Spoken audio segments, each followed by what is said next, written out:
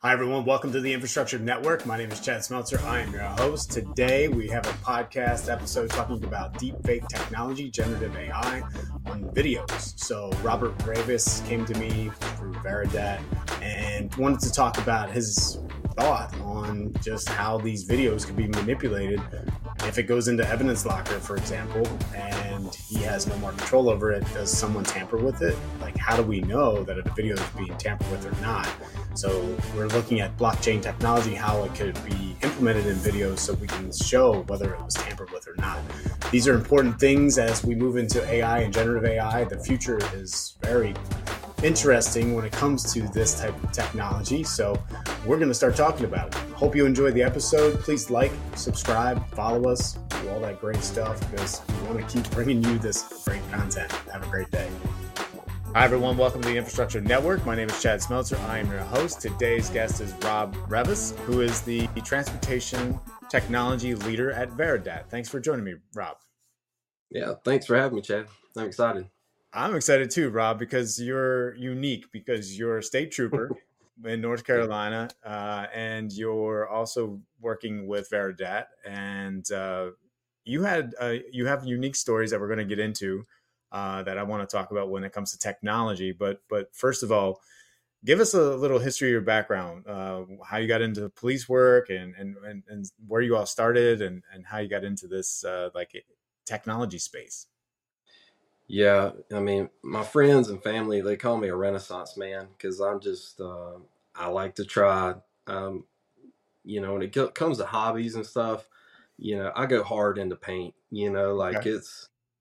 I dig deep into them, and it's like, I love that learning experience. I love, just kind of figuring things out and just keeps me going, probably some ADD stuff there I'm dealing with, but, still it keeps me going, keeps my mind going. But yeah, so I just, that's kind of, that's why I'm like a jack of all trades, master of none, type thing. But I, I've been in law enforcement for almost 16 years. Oh, wow. Next month will be 16 years.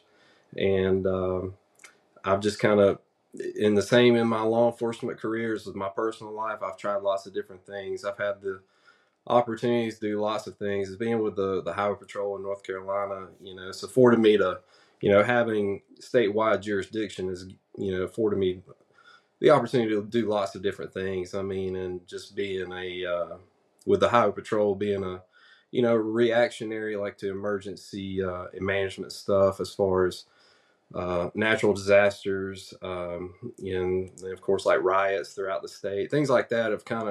I've had a experience in dealing with all of that, hurricane patrols and riot patrols, guarding the Capitol building, guarding, infrastructure Wow. type stuff within North Carolina. I was also a DEA task force officer out of Greensboro, North Carolina. So kind of that allowed me to step away from just like traditional traffic, enforcement, and kind of, step into a different investigations type, with drugs and narcotics and things. And so, different types of criminal activity. So, yeah, it's like I was stationed at our training academy in Raleigh for almost 5 years I was a drill instructor and, um, um, wellness coordinator, just kind of lots of different things at the training academy. Yeah. Um, Defensive tactics instructor, firearms instructor, physical fitness instructor. So I'm just kind of, Jack of my all trades. yeah, and master of none. That is for sure. But But I didn't mean to cut you off there, but why did you want to do that?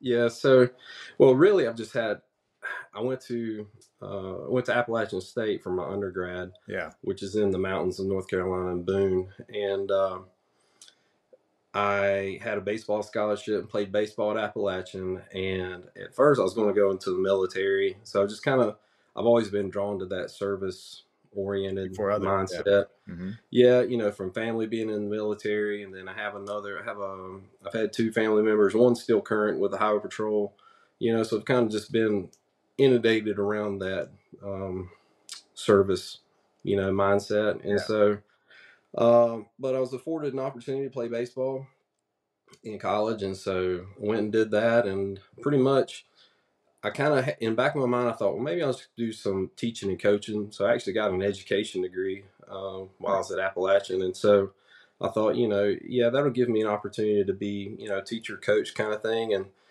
just as that timeline got, shorter and shorter, and graduation was coming up, I just decided that I'm going to go into law enforcement, see what it's about, and because of stories and things I've had with my, sharing information with my family members, I just thought, yeah, I'm gonna give this a try. And so went in. Luckily, from playing baseball, I was still in good shape, and so which definitely helped me out in our training academy. And so yeah, I started that just kind of from I wanted to serve. That's really what I wanted to Yeah.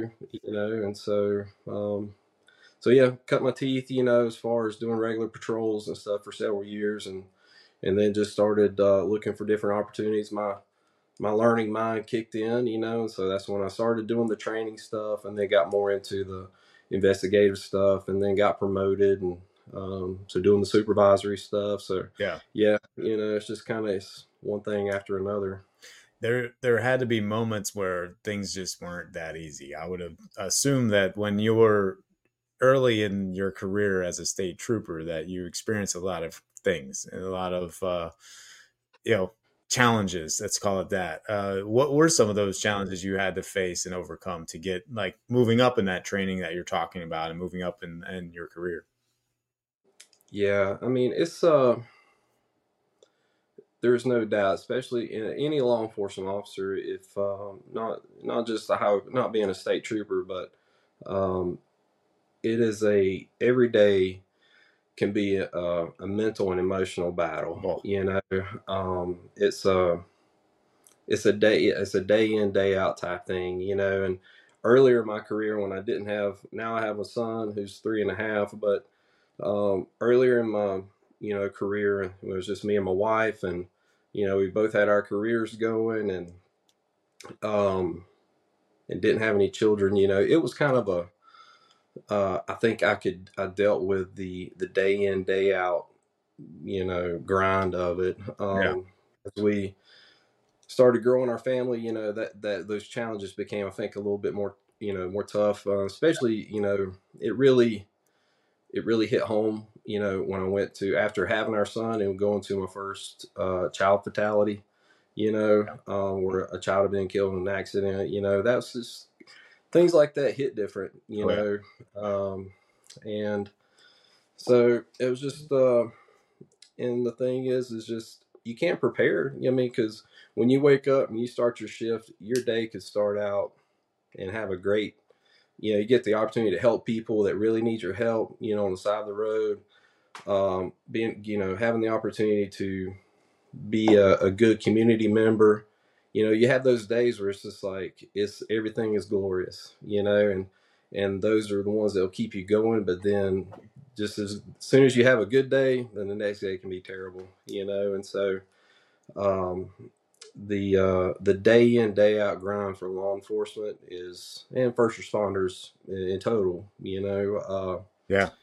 it's tough. It Yeah. is because I can relate as a volunteer fireman for 15 years. I kind of mentioned that to you before, but Mhm. the Yeah. things that you see, the things that you don't want to see, but you have to see, and then you have to deal with it emotionally, like mentally, like you talk about. But they last for a long time. Those things, they don't Oh yeah. magically just disappear. Yeah, it's No.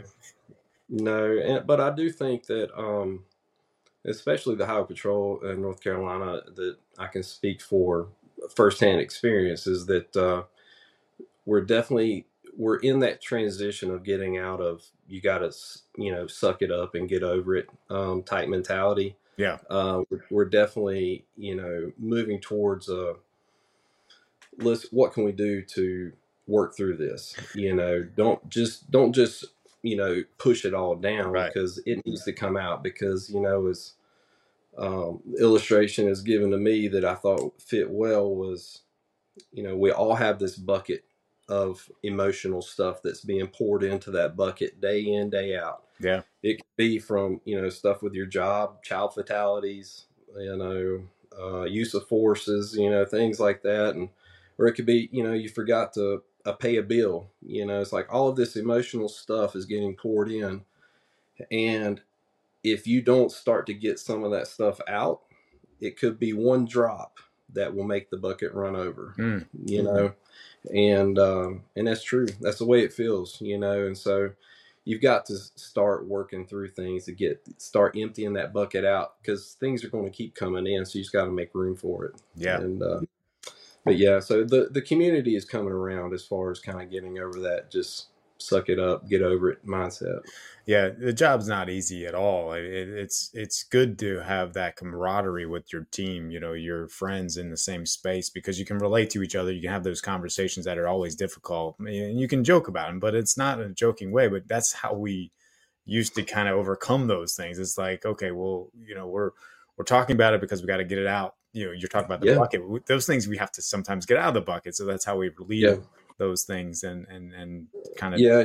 Because it's interesting. Some of the as Tom Brokaw say, in his book, The Greatest Generation, the generation that went through World War One and Two, that generation, even though they've had the, biggest, life and emotional, mental struggles throughout, in American history, that generation actually had some of the lowest rates of what would be considered PTSD, Mm, um, because they, especially the ones that had the most intense stuff, like being in POW camps and stuff, they actually, the ones of the worst situations, actually had the lowest PTSD, uh, encounters, because they were actually, during their POW time, they actually had time to talk about hmm things that were going on.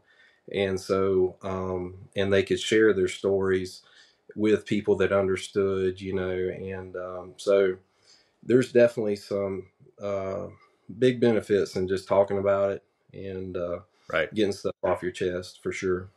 And nowadays, with the way the world is, it's unique because we're in this transformation as a country, in general, and we're moving fast digitally. We're moving fast as a culture. Everything's are kind of changing, and it's very difficult for like law enforcement and to have to overcome those challenges, right? Because then you have to learn how to deal with people in different ways now. It's not the way we used to do it versus the way we do it now, because it's totally different.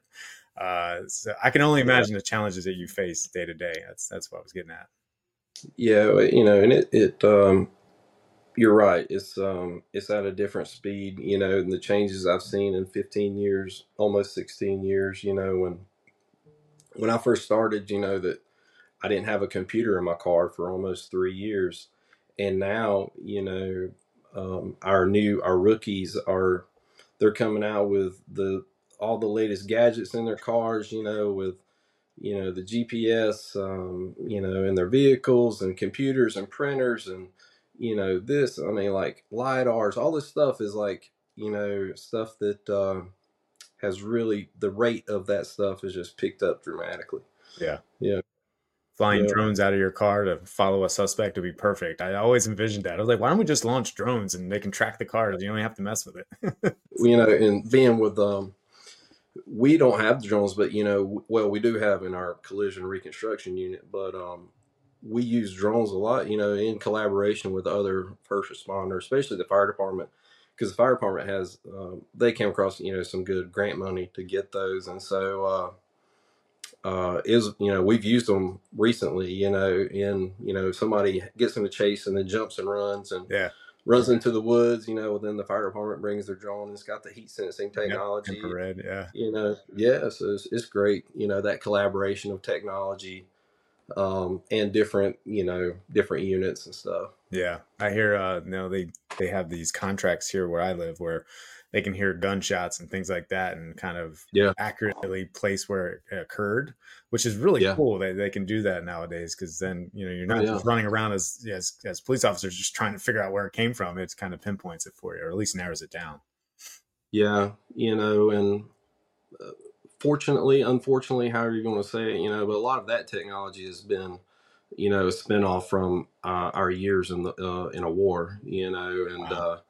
um, in the Iraqi and Afghanistan wars, that a lot of that technology has trickled out into the, now our first responder community. But, that's really how it got its proven uses, was in military Mm. space. And so we're kind of reaping the benefits of that now, Of the and technology. so that's, I guess so.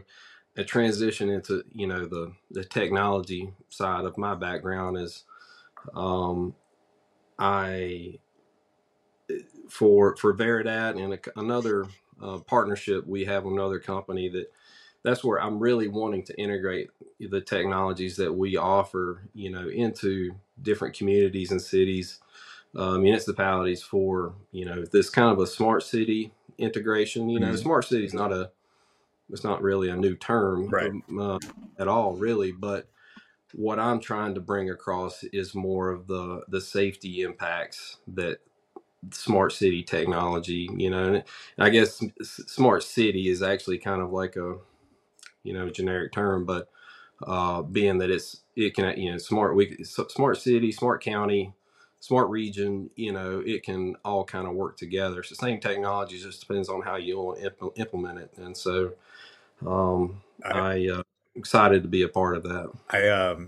I'm glad you kind of went with the smart city, conversation, because that is, you can't have a smart city if you have traditional processes internally. I always see that as Yeah. cities want to transform or talk about being smart cities. And I'm looking at the way they process payments, they process permitting, they process all these different things internally.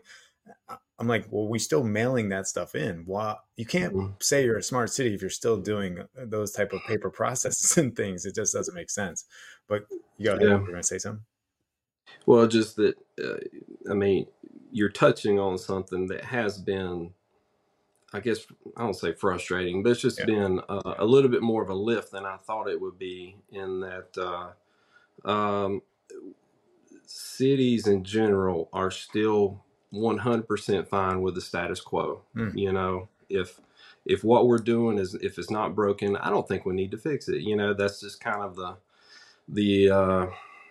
the approach, the feedback that I get a lot of times. They're like, oh, that sounds really cool. Yeah, I don't we just don't need that right now. And Yeah. so it's been kind of, it's been frustrating. It's just made me want to think more outside the box. I don't necessarily see obstacles as a stopping block. I just got to figure out a way around them, and so Yeah. that's what we're trying to do, and I'm only sorry, I didn't mean to cut you off there. I'm only yeah. smiling because the objections to that are probably the emotional side of doing sales and business development, because most people don't understand that if you constantly go targeting to talk to, and you're bringing value right to a city of something you Yeah. have, and they're constantly just negative or just saying no and no, and they need it, it's just emotionally the toll that it takes, and not near as as a police officer or fireman, it's totally different, but Oh, it's brutal sometimes. It's like, it man, definitely is. really, I'm trying to help you and you don't even want it. Yeah, it definitely is. I mean, especially because it's something that you're investing your time, talents, and treasures Yeah. into, this endeavor. And you're like, it can be beneficial to you. Like, and then why not do it? Well, we just don't know if it's the time for us now.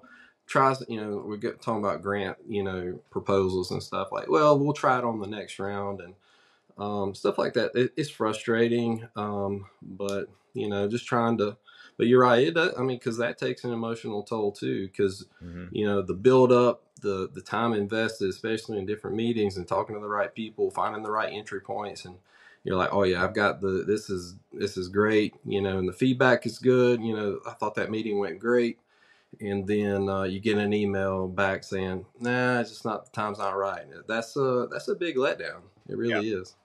Consensus buying is a huge obstacle to overcome when it comes to business development, I've noticed. And if you don't get to the right decision makers, either at the top, bottom, or in between, whatever, it just becomes a mountain to climb over. And everyone's got to be on the same page when you want to implement something, Yeah. right? And that's the most Yeah. difficult part.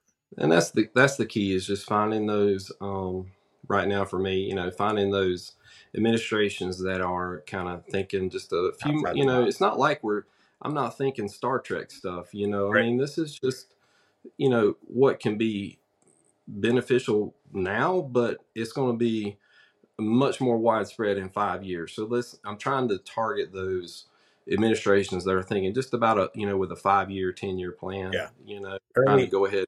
early Yeah. adopters to tech versus the ones that are just waiting to get ransomware attacked. That's what's going to take. It's got to be one event that Yeah. triggers the emotion to buy. Right? It's Yeah. like, oh well, we Yeah. just got ransomware attacked, and we spent $50 million to get out of our, get our computer system back or whatever because we Yeah. didn't protect ourselves. Little things like Yeah. that.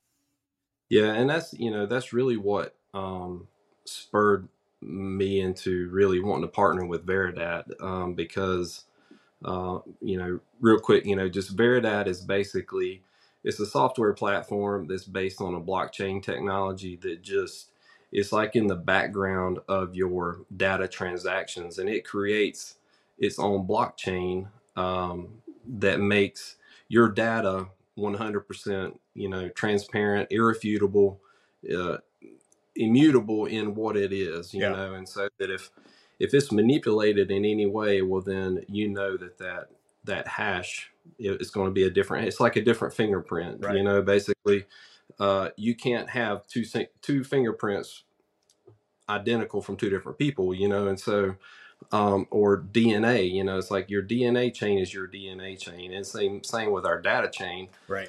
and so when my I guess my journey into this started about a year ago. I had a conversation with a family friend, and he's kind of come up through the pharmaceutical general counsel, attorney, legal stuff, compliance and regulatory stuff, and so we were talking, and I was just sharing with him, as I'm learning more about AI, and generative AI and things like that. I'm like, I have concerns for this generative AI and how it could impact, the law enforcement community, but also our society in total, Yeah. because I thought, if the wrong person gets a hold of a video of a law enforcement officer, and it's so easy to, of course, now with generative AI to, make Chad say something that he never said, but they can, because you're out there on the interwebs, your voice is out there, your face is out there. They can make you say whatever you want to say. And I just thought, now that, um, law enforcement officers, body cams, video cams, in-car cameras, all that stuff is becoming, you can get it in public record, Yeah. subpoenas if you want to. You could get your hands on a video and make an officer say or do something that he never did, Mm. and it could create a whole nother George Floyd, situation throughout Right. the United States, throughout the world, because George Floyd impacted the world. And I was at Ground Zero at the Capitol building in Raleigh when the riots were terrible, Yeah. and so I had a very much vested interest in wanting to protect the integrity of law enforcement videos. And so then when I had that conversation with my friend, and a year later, he's coming around and he's getting picked up by Veridat as well as a consultant general counsel for them. And then he remembered that conversation that me and him had. And, he's like, I think you'd be a great, kind of spokesperson, and person for us to partner with, because you're right. That is Yeah. the now with law enforcement, and especially now in law enforcement using like what's called e-discovery for all of court documents and things like that, Mhm. there are a ton of data transactions in the law enforcement arena, Mm. and Right. so Veridat can help protect the integrity of those videos, because if something were to get out, that was generative AI created, we can find the original blockchains. If it has Veridata in the background, working and protecting a company and agency's data, then you can say, nope, this is the original blockchain. This is the original source of this video, and somebody has manipulated it. This is the original version. This is the generative AI version, and it can protect the agency, protect our society. So it really has that big of an impact. That's significant. And one of the questions I would have to kind of wonder how the process is with data, especially when it comes to video. You're talking about body cam footage, things like that. What happens to that data once you like finish your day? And obviously you have to upload that somewhere. Like, how does that process Mm-hmm. work? Like, if it's an evidence case too, like, does it go into evidence? Like, where does it get stored? Yeah, every agency has kind of their own different, SOP, standard operating procedures for things like that. The There are some companies in the law enforcement arena that can stand up through your own, cloud storage. There's one of the most well-known companies, that does body cam footage. They're very well immersed within the law enforcement community. They can stand up your own, like an agency's own cloud storage, and then they can monitor it, or they can set up where you monitor it, or the agency monitors it. And so then, yeah, the agencies will have their different procedures on the timeline. Like, your videos have to be uploaded within 24 hours of your shift ending, or by the end of the week. It just depends. But then that data is stored on a cloud. And in the event that somehow if it's like a critical incident type thing, like a use of force, a chase, things like that, then that data, most agencies will have that data is stored indefinitely. Yeah. But then certain things, like certain like traffic stops, that tends to be, quote routine. Those usually can have like a 90-day, 120-day, timeline on the cloud storage, and then they're purged. So that timeline varies, but mainly it's just, you would take your camera, your vehicle, whatever, and take it to the closest, access point, and then it will be through Wi-Fi. It's uploaded to a cloud. So, and that's where it's stored. So there's a lot of weak spots, it sounds like, or Oh, for sure. spots that Oh, yeah. anything could happen at that, just in these cloud Oh, yeah. storages and transfer of information. There's so many different paths. Yeah. And, there's a lot of, it depends on a lot of human interaction, Yeah. and that's where, we're infallible people, and we make mistakes, but, that's where things in the background, like Veridat, where you're taking out some of the human elements of that. Yeah. And, it's really it's for the agency's own protection, Right. that, they can say, nope, we did not, our IT team did not, break any, you know, policies or laws or anything. It was just captured illegally. The data was captured illegally. And now with the way that hackers can, they can access your cloud. They have this offsite, what we call a data lake set Mhm. up. Yeah. They can spin it up and access your cloud for just a couple seconds. They grab data. They don't really know at the time what they grabbed, and you don't know what they grabbed either, because really just your data is still there. It's just like they made a clone of it, and now it's being put off into their data lake that they can go through later. Yeah. And what they have cloned will look like the original version, but what the original version, if it has the Veridat stamp, then it has that blockchain would have been manipulated. Yeah. Wow. So as I'm sitting, and we got to wrap up because our time's up. Yeah. We'll have to have another conversation. But what I was gonna say is the potential for someone to clone it, like you said, take it and start promoting it all over social media and mislead or misinform so many people so fast could be Oh, yeah. Oh, and that's what super I'm telling you. impactful. It could be happening now. I mean, who knows what's happening out there with all this stuff. So Yes. this is That very is, enlightening, man. yeah. And that's where, I guess I just wouldn't have as that much of a deep, heartfelt want to make this secure as possible because I've been there, Yeah. and being on the other ugly side of what the public, can do in times that's when at the time, it riots can be terrible, and obviously I support, people's right to protest, but it needs to be a lawful protest. And I saw the ugly side of unlawful Mm. protest. And so I definitely want to, it's kind of just my other way of trying to serve our community is trying to protect, the integrity of the agency through their data. Yeah. Yeah.